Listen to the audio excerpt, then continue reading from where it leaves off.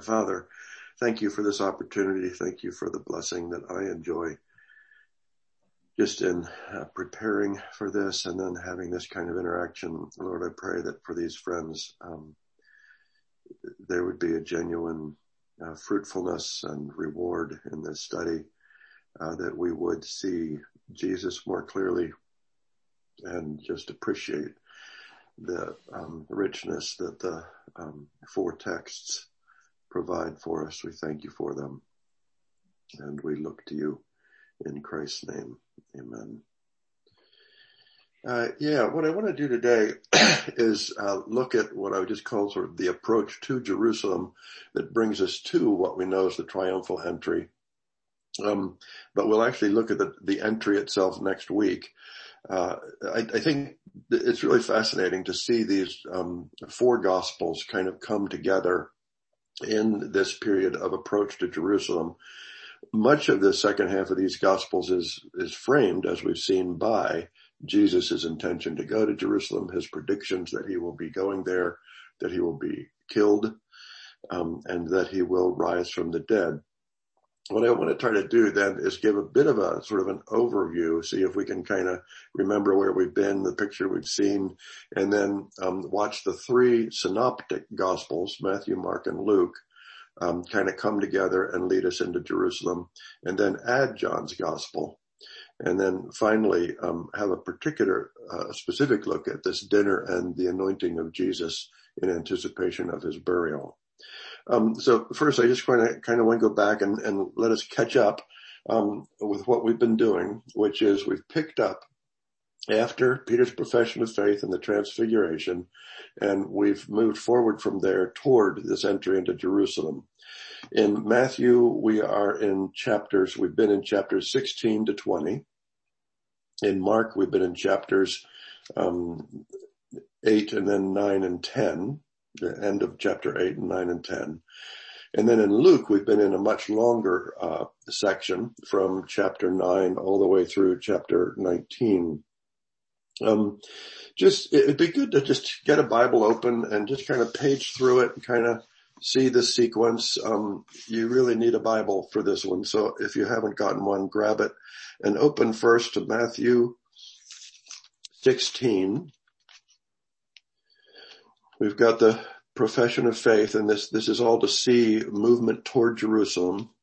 So in Matthew 16:21, we've got the first indication that Jesus Christ begins to show his disciples that he must go to Jerusalem and suffer many things from the elders, chief priests, and scribes, and be killed and be raised up on the third day. After that, we have the transfiguration and another statement in chapter 17, verse 22. While they were gathering together in Galilee, Jesus says to them, the Son of Man is going to be delivered up into the hands of men. They will kill him and he will be raised again on the third day. We then go through these few chapters of Matthew. In chapter 20, we will again see the reference to going to Jerusalem, chapter 20, verse 17. As Jesus was about to go up to Jerusalem, he took the 12 aside by themselves, and on the way he said to them, behold, we are going up to Jerusalem, and the Son of Man will be delivered up to the chief priests and scribes. They will condemn him to death and will deliver him up to the Gentiles to mock and scourge and crucify him. And on the third day, he will be raised up. Now that reference in verse 18 of we are going up to Jerusalem seems to be a much more immediate reference. This then leads directly into the movement up to Jerusalem. We have just this episode that Matthew records of the sons of Zebedee, John and James, wanting to know if they can sit at the places of honor. And then by the end of chapter 20, you'll see Matthew takes us through Jericho to go up to Jerusalem. So let's just look at that. Verse 29, as they were going out from Jericho, a great multitude followed him. Behold, 2 blind men were by the road, and hearing that Jesus was passing by, cried out, saying, Lord, have mercy on us, Son of David. And again, Lord, have mercy on us, Son of David. Jesus stops What do you wish me to do for you? He asks. And they say, Lord, we want our eyes to be opened. And moved with compassion, Jesus touched their eyes, and immediately they received their sight and followed him. And when they had approached Jerusalem and had come to Bethphage, to the Mount of Olives, Jesus sent two of his disciples, and we have the record of them going to get the donkey for Jesus to ride on in what will be his big entry into Jerusalem. Just the little geography there. Where Jericho is just north of the Dead Sea on the west bank of the Jordan River. And so you ascend. The Dead Sea is significantly below sea level. And so you literally go up to Jerusalem and from almost any direction. You certainly do from Jericho. So from Jericho, you're going up through this very steep valley with very steep sides on the valley. And you come up on the east side of Jerusalem. And as you come toward Jerusalem from the east, you'll first come to a little village called Bethany. And then adjacent to Bethany will be a little village or area called Bethphage. And then that's adjacent to the Mount of Olives. And from the Mount of Olives, you'd go down through Gethsemane and into the old city of Jerusalem, right near where the temple would have been located. Okay, so you're coming up from the east. Bethany comes first, and then within a matter of thousands of feet or a couple of miles at the most, we're really in very close proximity here. Bethany, Bethphage, Mount of Olives, and into the city. In Matthew, and then Mark and Luke as well, we'll have the story of Jesus coming up toward Jerusalem, going through Jericho, and then heading up to Jerusalem. And then the reference will be particularly to Bethphage, and sometimes it's referred to as Bethany and Bethphage, but it's at Bethphage where we have this little story of Jesus telling the disciples to get the donkey, and then he rides it on in.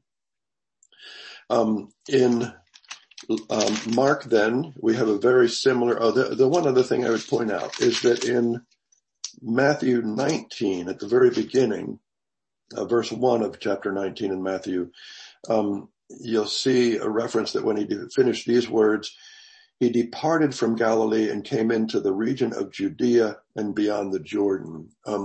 Mark will have a similar notation in verse 1 of chapter 10, and it gives you a picture of Jesus in this period, initially in Galilee, and then moving down into Judea, and in that context, Jerusalem, of course, and then also down near the Jordan River, including going across the Jordan. Okay? So flip over to Mark, and we're in chapter 8 initially, where you have in verse 31 the first reference to being heading to Jerusalem. It doesn't say Jerusalem specifically, but it's a prediction of his death. Again, you'll have it in chapter 9, verse 31, including a reference to the fact that they are going through Galilee at this point, teaching his disciples that he will be killed and raised again. In chapter 10, verse 1, you have the reference to them heading down toward Judea and to the area beyond Jordan. And then in the end of chapter 10, you'll have the same picture that we just had in Matthew. In chapter 10, verse 32, they are on the road going up to Jerusalem. This is again the sort of more immediate, really now we are going up to Jerusalem for this final week.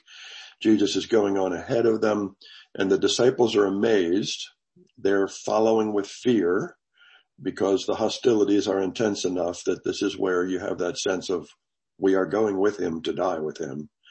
He takes the 12 aside, tells them what is going to happen, and says, we're going up to Jerusalem. The Son of Man will be delivered up. They will condemn him to death and deliver him up to the Gentiles. He will be killed and 3 days later rise from the dead. Once again, we get this little thing with John and James. And then in verse 46, the same picture of coming through Jericho.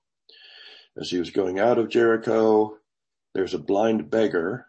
Mark names him as Bartimaeus, son of Timaeus. Bartimaeus means that, son of Timaeus. He's sitting by the side of the road. So we have the same picture of him calling out and being healed, of a blind person being given sight just on the eve of the trip into Jerusalem should not be missed, the significance there. But it's interesting. Matthew, as he often does, has two blind men being healed. Luke will also have this episode without naming the man, and then Mark gives us his name, Bartimaeus. And then chapter 11, we are approaching Jerusalem, going through Bethphage and Bethany near the Mount of Olives, and you have the story of going to get the donkey. Then Luke, again, just quickly go to Luke chapter 9. We have the profession of faith of Peter, the transfiguration at the end of chapter 9, and again, predictions of Jesus going to Jerusalem to die. The most notable one here is in chapter 9, verse 51, which is additional to what we've seen in the other two. In verse 51, it says, when the days were approaching for his raising up, and your translations will render that either as his being lifted up with a sense that that's about the cross, or his ascension. I'm inclined to think of it as a lifting up, like the serpent on the cross, that this is a reference to the crucifixion. And then that he resolutely sets his face to go to Jerusalem. This following up on, of course, the Moses, Elijah, Jesus exchange about Jesus' exodus, which he is about to complete in Jerusalem. What you then have is not just a very quick movement into Jerusalem, but we get this eight or nine chapters where Luke develops things between this moment and the actual entry into Jerusalem. Won't go into any detail on any of that. I'll only say that I think there's a question then of sort of how this matches up against the Matthew-Mark accounts. And it's interesting that both Matthew and Mark give a picture of beginning in Galilee and then a general movement into Judea and down toward Jordan and Jerusalem. I think Luke gives us a similar kind of a picture where he starts us up in Galilee, but pretty quickly you get the impression that most of what's going on in Luke from about chapter 10 at least, all the way through to chapters 18 or 19, is either in or around Jerusalem in Judea. And at the same time, there's a lot of movement. Remember, Israel's not that big. It's, from Nazareth to Jerusalem is, 160 kilos, 100 miles. You can walk that in a couple of weeks with no problem. You can move from north to south and east to west in Israel walking quite easily. If you ever get a chance to go to Israel, do it. If you have already, great.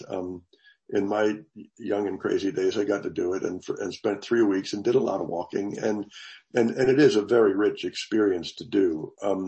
But it's clear you can cover a lot of territory on foot, and Jesus obviously did. So there's movement, but it is interesting. In chapter 10, for instance, at the end of chapter 10, remember he visits Mary and Martha in their home, and Luke just says in a certain village he visited them. John's gospel will place them in Bethany, just outside of Jerusalem. Now, that doesn't necessarily mean that's where they were when Jesus visited them, but it's highly likely that that's where they would have been. We're within months of these two events.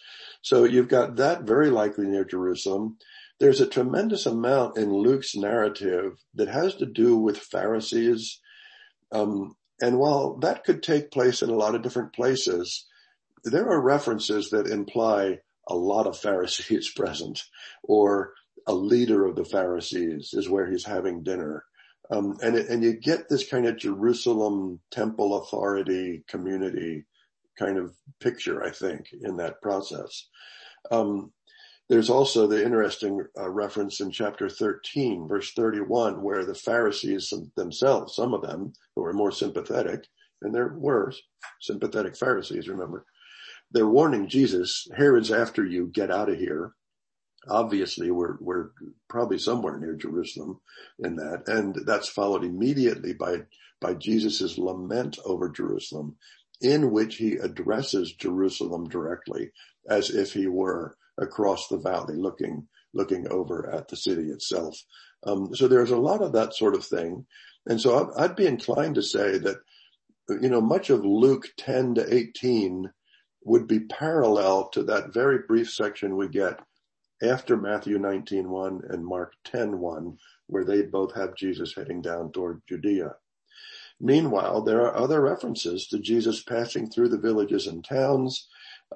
There are references to him being in Galilee, on the border of Galilee and Samaria in chapter 17. And so there's a picture of wandering, and that's helpful partly in anticipation of John's gospel, which will give us a lot of Jerusalem episodes and narrative centered there, which without Luke's narrative, you kind of might wonder, but now it kind of makes more sense that Jesus was in and out of Jerusalem through much of that period between the Transfiguration and his ultimate entry into Jerusalem for the triumphal entry. Then remember, we see the three gospels coming back together again. It starts with the young children being brought to Jesus, the young rich ruler asking the question, and then each of the three gospels will have a couple of distinctives. Luke particularly has the story in Jericho of Zacchaeus, but all three of them will bring us through Jericho and up into Jerusalem. In Luke, then, we get that. In chapter 18, verse 15, we have where Luke and Matthew, Mark rejoin. The babies and young children are being brought to him. In verse 18, the young ruler comes with his question. And then in chapter 19, we have Jesus now heading toward Jerusalem. And actually it starts back in chapter 18. I'm sorry. And I'll go back just a further step. Chapter 18, verse 31, Jesus takes the 12 aside and again says to them, we're going up to Jerusalem. And this will parallel what we just read in Matthew and Mark. And then we go directly through Jericho. And so, verse 35, as he was approaching Jericho, a certain blind man was sitting by the road begging.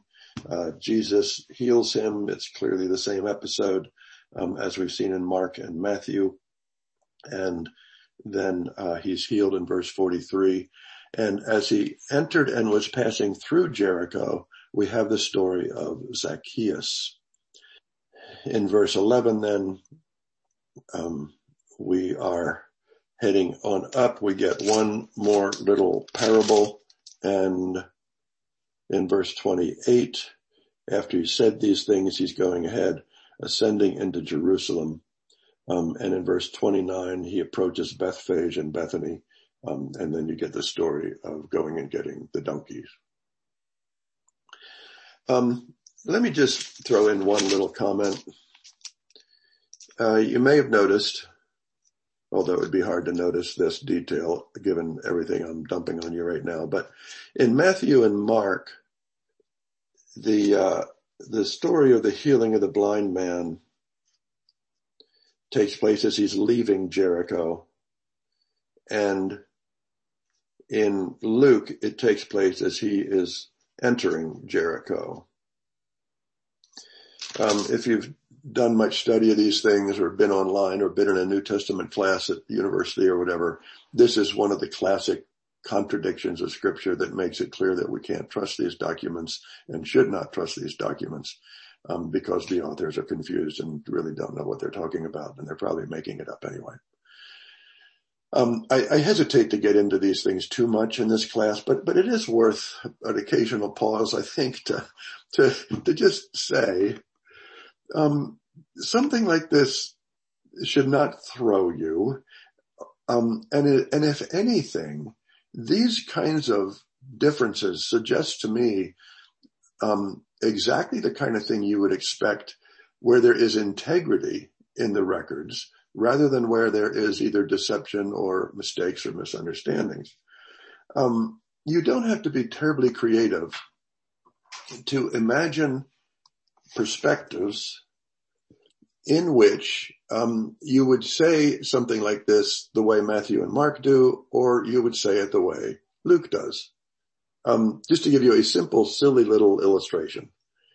If my friend from South Carolina is coming to visit, and he comes down through Jacksonville and then down 301 and across University, through Gainesville by way of University, and just as he is leaving the city limits of Gainesville on his way to visit me for a 3-day visit, he has a flat tire. Depending on just how you're talking about it, whether it's me or somebody I told who then is telling a friend, you might say about that person that it was as he was coming to Gainesville to see me, he had a flat tire.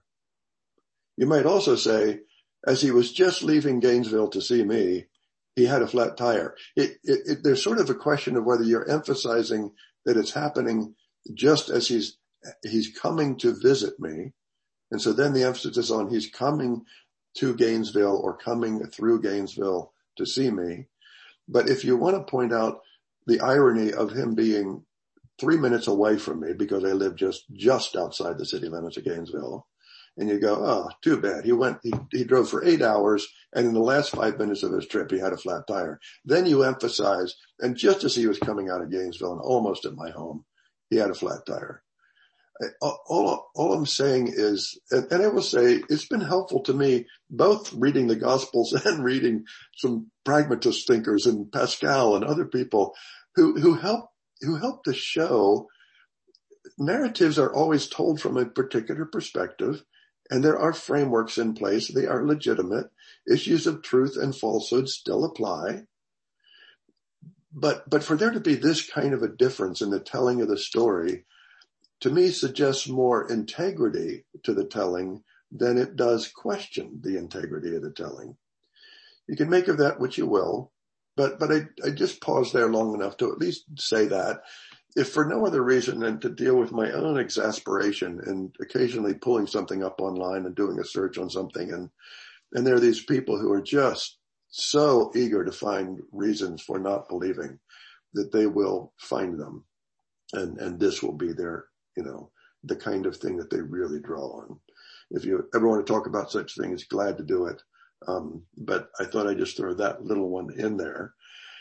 But to get back to the main storyline, we see all three Gospels leading Jesus up to Jerusalem, and all three of them coming through Jericho. And then when they get up to Jerusalem, the little story about Bethphage. Any questions on any of that before we just add John and then move to a couple things that John brings up for us? Let's go ahead and go to John then. As we've seen, we've been in John here recently, and we've seen that as chapter 7 opens up, we are in Galilee, but very quickly we're going to move to Jerusalem. First with the Feast of Tabernacles in the fall, and that's chapter 7 and 8. Chapter 9, it seems pretty clear we stay in Jerusalem for the healing of the blind man and the interaction there with the temple authorities and the question of being banned from the temple area. Chapter 10, Jesus presents himself as the Good Shepherd. No location given for that, but by the middle of chapter 10, we are clearly in Jerusalem. And we are at the Feast of Dedication in verse 22, and it is now winter. By the end of chapter 10, there is enough hostility and tension that Jesus gets out of town. Verse 39, they were seeking him to seize him. He eludes their grasp. Verse 40 heads again beyond Jordan to the place where John had originally been baptizing. People were coming out, and many believed in him there. Then we get this additional material in John's gospel.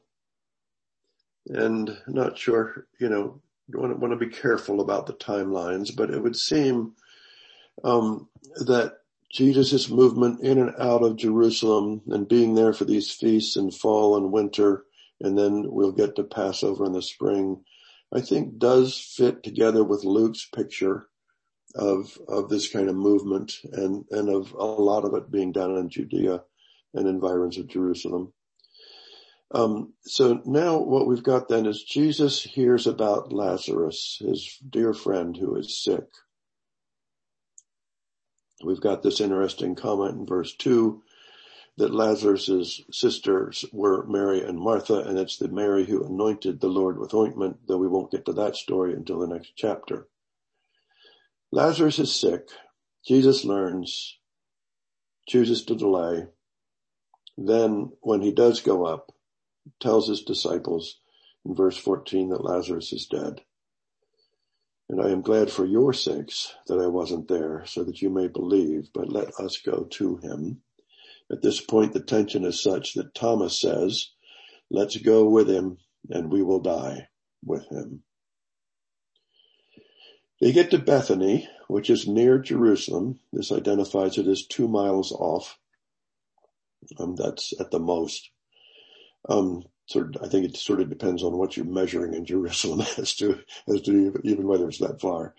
And a lot of people have come out. Mary and Martha are dear to many people, Lazarus. Martha meets him. And I'm so glad we've got this in John.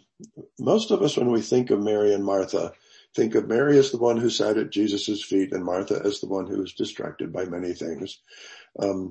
My wife will occasionally refer to herself as being a Martha who's just, busy doing. And I love to remind her, well, be sure to read John 11 because I think you are a Martha. She has tremendous insight.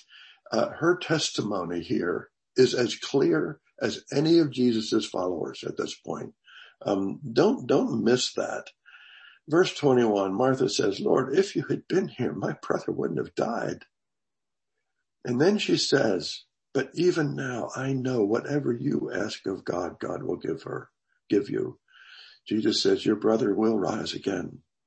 Martha says, I know he will rise again in the resurrection on the last day. See, Martha's got insight. And Jesus says to her, I am the resurrection and the life. He who believes in me shall live even if he dies. And everyone who lives and believes in me shall never die. Do you believe this? She says to him, yes, Lord, I have believed that you are the Christ, the Son of God, even he who comes into the world. What a wonderful testimony. What a wonderful picture of Martha's faith. She has sat at Jesus' feet and she knows. Now, now Mary comes out as well. Again, verse 32, if you'd only been here, my brother wouldn't have died. Jesus is deeply moved here. Mary's crying. Jews who have come out, her friends are crying.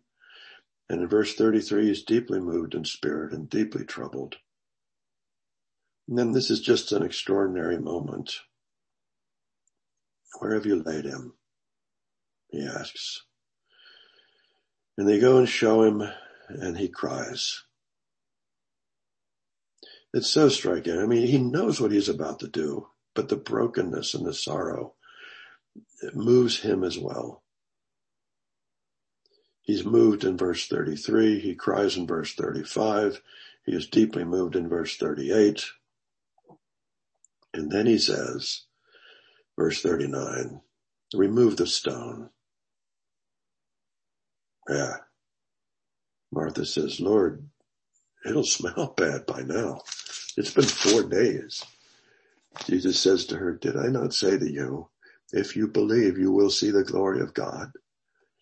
They remove the stone. Jesus then raises his eyes and speaks to his Father. I know you hear me. But I'm saying this out loud right now so that they can hear that you hear me and believe that you have sent me. And then in verse 43, he cries out with a loud voice, Lazarus, come out. And he comes out. Many believe, others just go, what's going on here? And they run and tell the chief priests and the scribes and Pharisees. You then get this kind of prophetic passage of Caiaphas. One person needs to die for the nation, and we know who that one person is. And from verse 53 on, they're resolute in killing him. Verse 54, Jesus is no longer able to walk publicly in Jerusalem, and so he goes out again from Jerusalem to a city called Ephraim and stays there with his disciples. We're going northeast from Jerusalem, a safe distance, and he spends some time there. And then, chapter 12, verse 1, the Passover is drawing near, and 6 days before the Passover, Jesus comes up to Bethany where Lazarus was, whom Jesus had raised from the dead. And they have a dinner for him there. Lazarus is at the dinner, and Mary takes this pound of ointment and anoints Jesus' feet, wipes them with her hair. Judas is upset by it. Wants to know why it wasn't sold and given to the poor. Jesus says, leave her alone in order that she may keep this for the day of my burial. The poor you will always have with you, and by implication you should always care about them. But you do not always have me. People now, both because of what's happened with Lazarus and because of Jesus being there, they're going crazy for Jesus. And the chief priests are ready to kill Lazarus as well as Jesus. And then, verse 12, we have the movement of Jesus into Jerusalem and the people greeting him. So you kind of insert Bethphage in there and getting the donkey, exactly when that happens, or whether Jesus tells them where to go to get the donkey one day and they do it the next, or just, but that's all happening right in here. But what we've got is the three synoptics bringing Jesus into Jerusalem, primarily by way of Jericho and then Bethphage, and John bringing Jesus into Jerusalem, primarily by way of Bethany, and sort of then supplementing the narratives that we have in the synoptics. You get this dinner episode then, and I want to spend our remaining 10 or 12 minutes on that. But let me just ask, any questions that raises, or are we seeing the big picture? Is it making sense? And let me say, Pierce and Ed, good to have you both in as well. Welcome. Then the handout that I sent you this morning, and Ed, you are new to this. I'd be glad to have you on your list. Let me know, shoot me an email or something, and let me know if you do want to join this, and I'll make sure you get things like the handouts. But the handout this morning is basically this passage in John, chapter 12, verses 1 to 11. And then two other passages that are anointings of Jesus. And the question is whether we've got 1, 2, or 3 episodes in front of us. Same or different. And sort of what difference does it make? But worth thinking about. Okay, so let's start. I just sort of read through the John 12, 1 to 11. We got it clear. We're 6 days before the Passover in Bethany. There's a dinner. It's easy to think that it would be at Mary, Martha, and Lazarus' home, though that is not actually specified. What I love is Martha is serving, and rightly so. I love her getting affirmed here for serving. Lazarus is at the table. And Mary does this really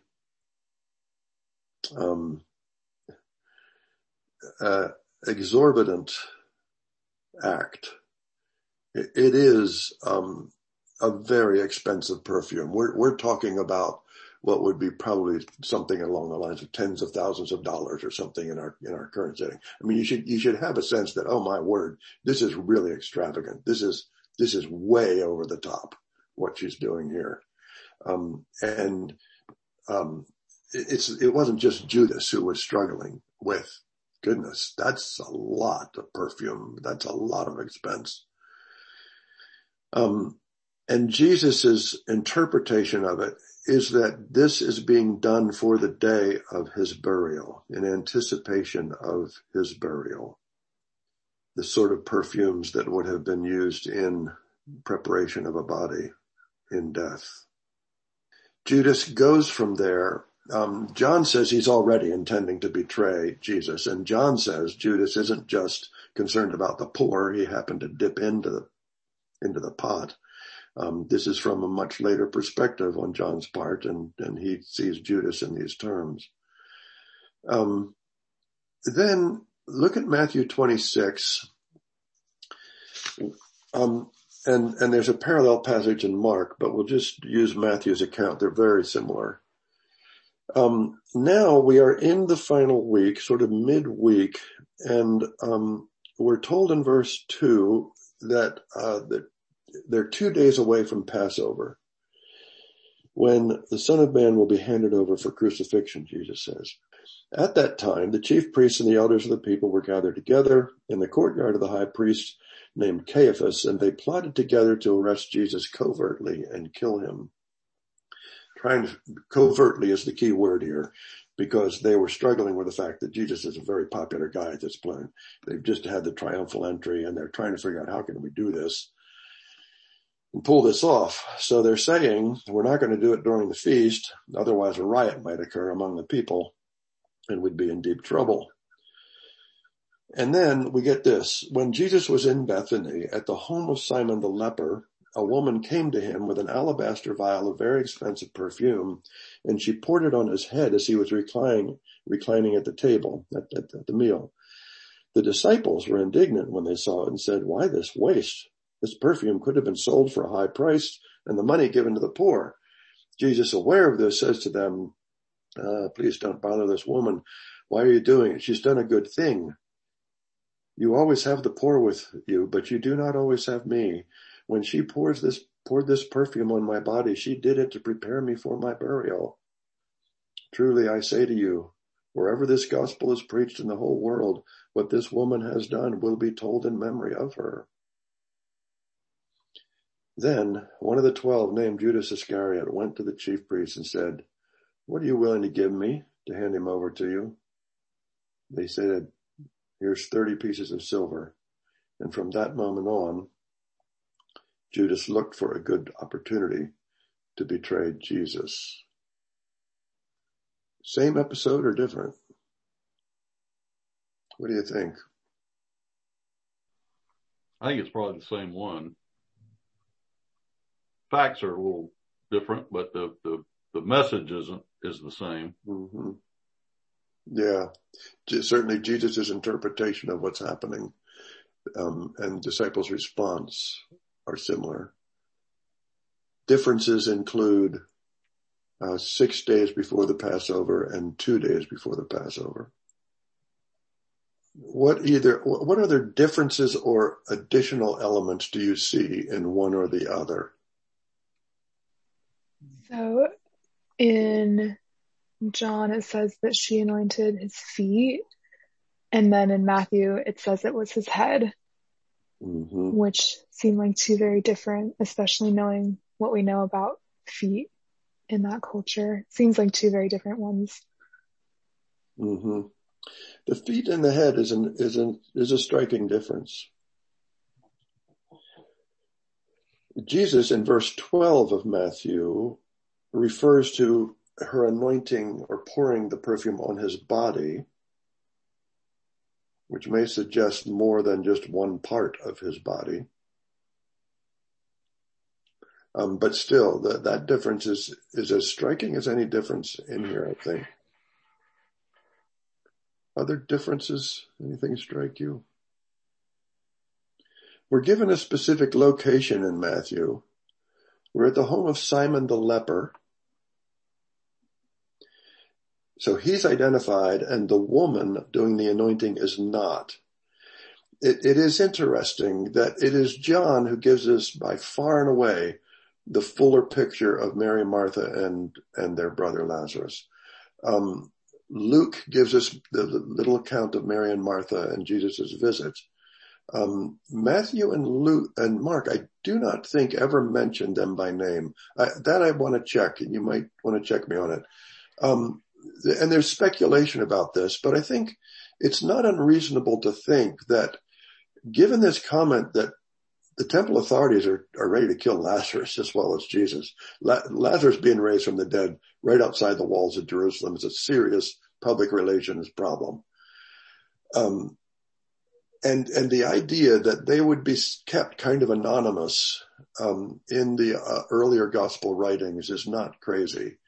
And that John, writing decades later, can safely go ahead and tell these stories is, again, not crazy that we would have that difference. So we don't have Mary identified. We don't have Lazarus present in the Matthew account. We do know that it's now at the home of Simon the leper, which we didn't know in John's account. It is at least compatible. Interesting question. Let me just add Luke 7, and because we are going to run out of time, and then see if we can just pull this together a little bit. Back in Luke 7, we've got a dinner in a home of another Simon, but this seems to be pretty clearly a different Simon. This is Simon a Pharisee. Verse 36 in Luke, one of the Pharisees invites him over for dinner. And what happens is we've got a woman of the city who is a sinner. Basically, she is known to be a prostitute, it would seem. She learns that Jesus is there. She gets in somehow and very quietly slips up to Jesus with a vial of perfume, and standing behind him at his feet, weeping, she wets his feet with her tears. She wipes them with the hair of her head, kisses his feet, and anoints them with the perfume. The Pharisee is offended, says, "My word, if this man knew, he would not let this happen." And Jesus responds, "Simon, I have something to say to you." And he tells the story of the two debtors, the one who owes much, the other who owes little. Which one will be more grateful? The one who owes much, Simon says. Jesus says, "Yes, you're right," verse 43.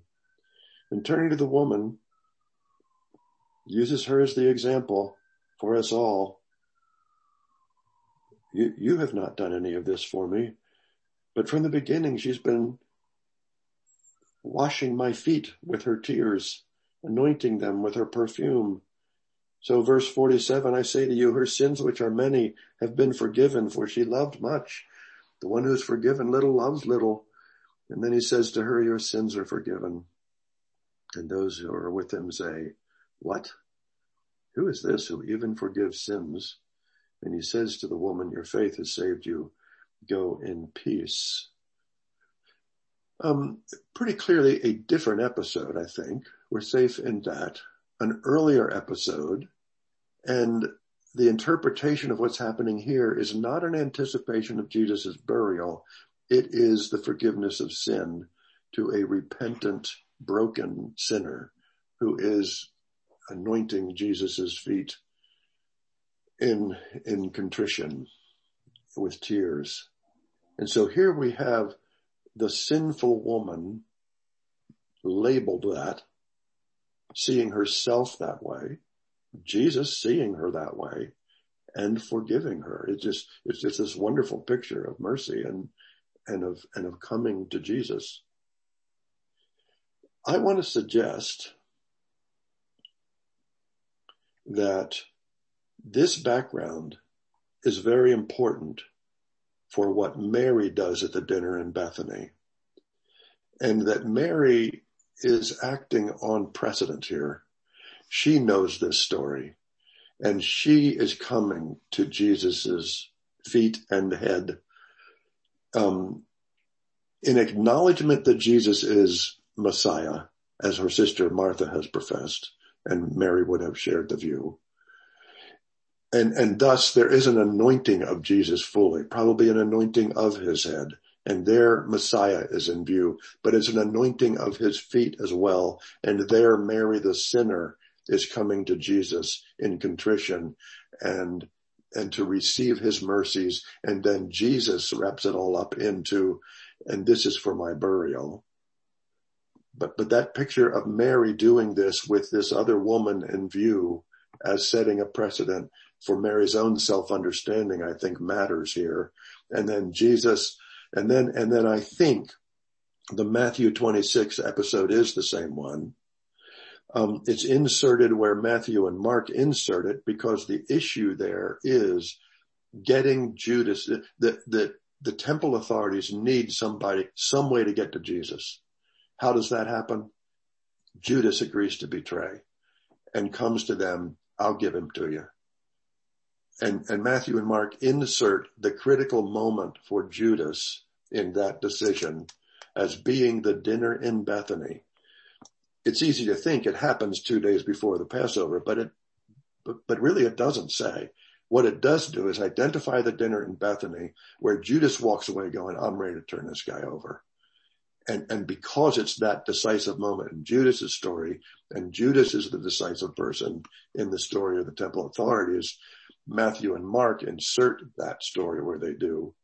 But I think John comes along later and locates that episode where it probably actually happened chronologically. I'm not going to push that too hard, but I'm inclined to see it that way. And then if I am right, I'll just point out, you got a pretty remarkable dinner party. It's at the home of Simon the leper, for crying out loud. He ain't a leper no more because he wouldn't still be if he's having a dinner party, but he's known as Simon the leper. So it's not a great stretch to go, this is one of the lepers that Jesus healed. And the healed leper is still known as Simon the leper, glad to wear the label, just like everybody else who's ever come to Jesus and said, yeah, I'm a needy person. I am blind. I need healing. So Simon the leper is hosting the dinner. And I'd love to be there for the person who maybe is invited to this thing and is kind of a little clueless, just got to town or something. And they go, oh, Simon the leper. Yeah. Oh, that's it. What's your story, Simon? And Simon tells him the story and the guy goes, wow, that's amazing. And then Mary or Martha says, well, you want to hear a really good story? Talk to my brother. And Lazarus is at this dinner. So we got one guy who's healed from leprosy, another guy who's been raised from the dead, and Jesus is sitting there having dinner with them. No wonder things are going crazy. And it is just exploding. And now that you have this entry into Jerusalem and people are thronging and really excited. But you also have this grim reality that Judas leaves that dinner. Really just, that did it. That was the straw that broke the camel's back for Judas. And he's going to the temple authorities and saying, oh, I'm ready to give this guy up. Whatever Judas's motives would be, and would be, and I want to be careful in our judgments of Judas. But it's the breaking point.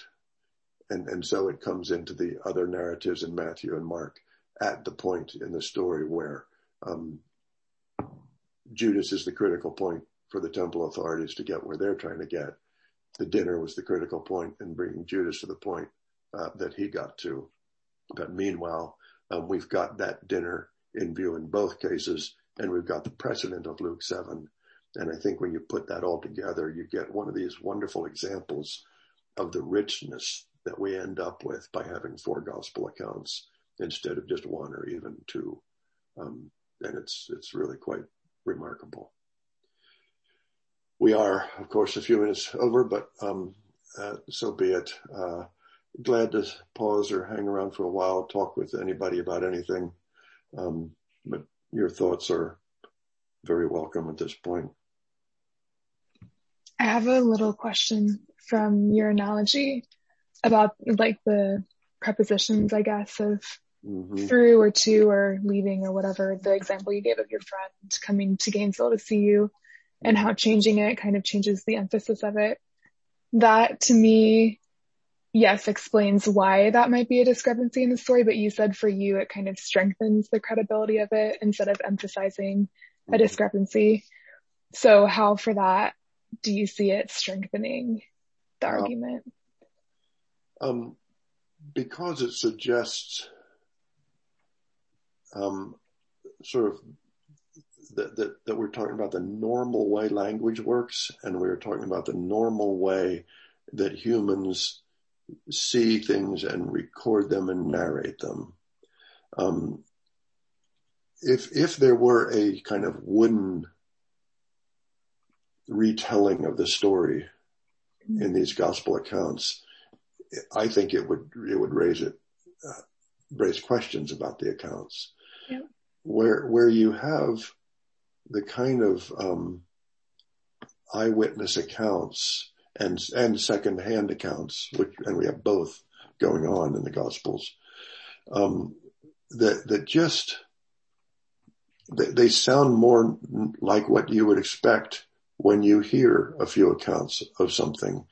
You talk to family members who had Thanksgiving weekend together, and they give you their accounts. It's not like one of them is telling you the truth and the other one's lying, but you'll hear some pretty different perspectives on what did in fact happen, but how it was experienced by them, the frameworks that they're bringing to those experiences, have a tremendous impact on how we narrate. Now, that I want to distinguish very carefully from saying, that everybody's got their own truth or something. That's not what I'm saying. Distinctions between truth and falsehood, between true and false, are still meaningful distinctions in what I'm describing. But what I'm describing also acknowledges that the question of true versus false is not relative to abstract statements. It is relative to actual comments made by real human beings, and they are always made from particular places, in particular contexts, with particular frameworks in place for those comments. Yeah. When I was in grad school, it was very interesting to me. I was working with a guy named Richard Rorty at the time, and he was one of the sort of late postmodern type thinkers, and I was reading Foucault and Derrida and Heidegger and those people, and impenetrable stuff in which I needed a lot of help. But where they were sort of helping the modern mind recognize the perspectives that are at play, and recognizing the subtleties of language, and the ways that language and true statements are not just shaped by the stuff we talk about.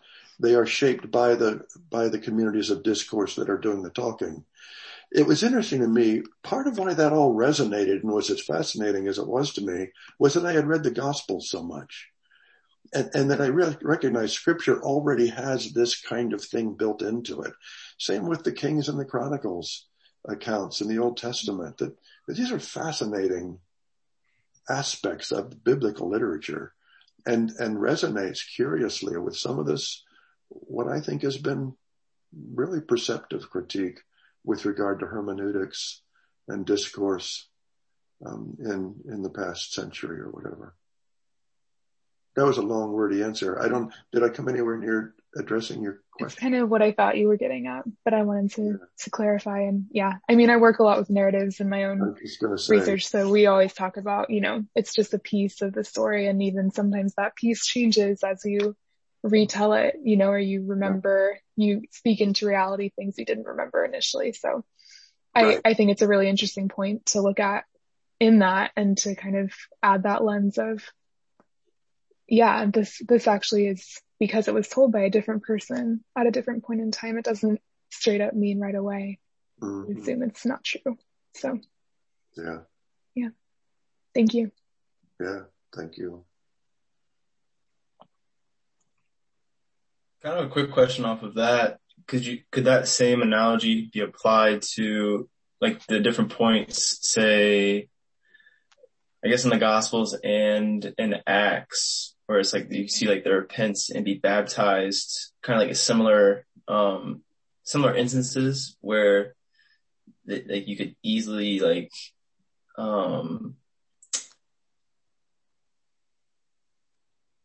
maybe like tie those two together for like what is salvation? Could that like be a similar like issue of like the language that's being used? Does that make sense? I'm not sure what specific kinds of issues or tensions or whatever you're referring to. What are you going after? Let me see. Just check. Like I've heard one. One thing like I feel like I've heard is like I believe it's in Acts 2 where it's like right as the church is formed, it's like all right, repent and be baptized. And if it's like talking about whether like a lot of people feel like you could look at that passage and like is baptism necessary for salvation? Just like based off of like a statement like that. I kind of maybe see the similarity between like how it's talked about in the Gospels about whether Jesus was coming in or leaving Jericho. So I guess in my case, could I use that same analogy with other things that are said? Like perhaps there's bigger context to why something is said the way it is. Right.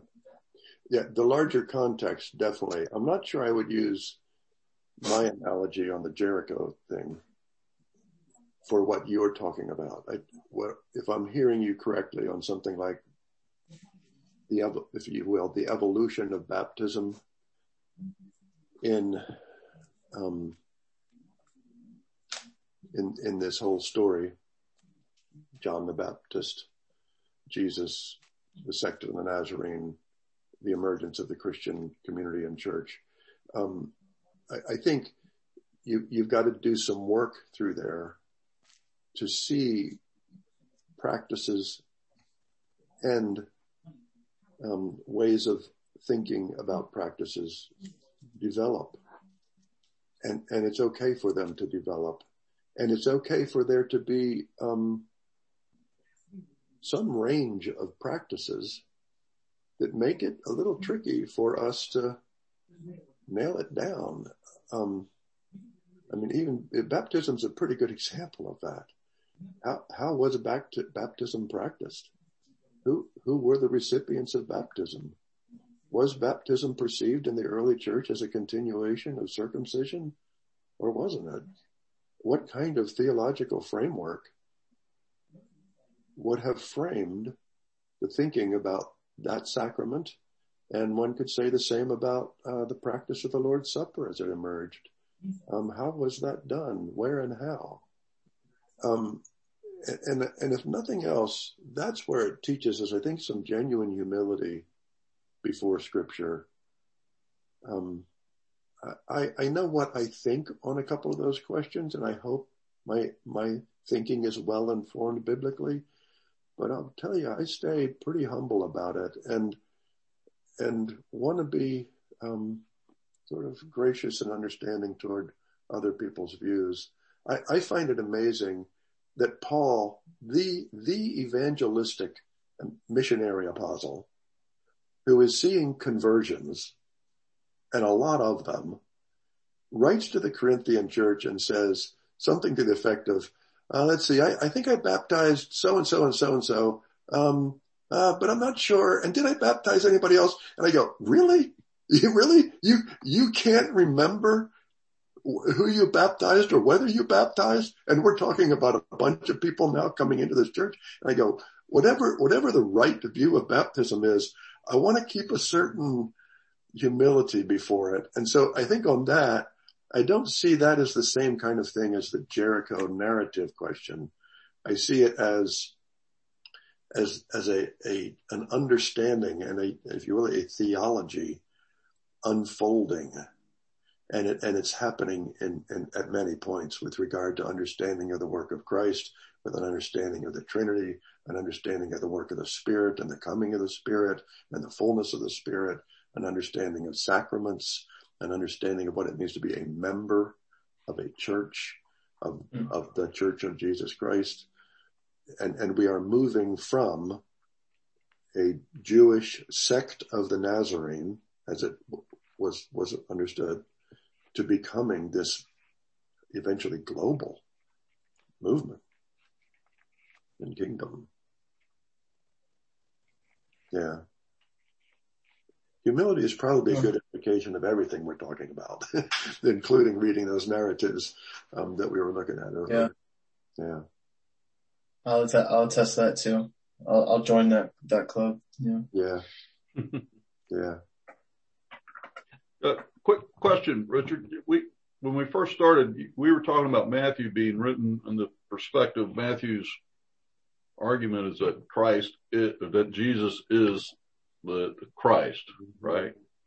I kind of thought of that when I'm reading his version of Mary's washing. She, for me, when I see someone getting anointed with oil, it brings back the Old Testament scriptures that talk about David and the kings of Israel having their heads anointed with oil. Mm-hmm. So I wonder if Matthew emphasized the head there for that reason versus, Mark talking about the feet, because he was trying to persuade a Jewish audience that Jesus was in fact the Christ. Yeah, and I think you are onto something there. It's interesting also, for instance, it struck me just in this reading this week, the initial statement, I think it's in the Matthew 17 passage, somewhere in there, where Jesus says he's going to die. Matthew is the only of the four Gospels that says, I'm going to Jerusalem to die. Mm-hmm. That there is that kind of orientation in what he's doing. And I think you're right. That Matthew, that this could be a specific reason why Matthew would emphasize that anointing of the head, because we are getting both the messianic anointing and the anointing of contrition. Mm. I'm looking to see, I think Mark follows Matthew on this, Mark 14.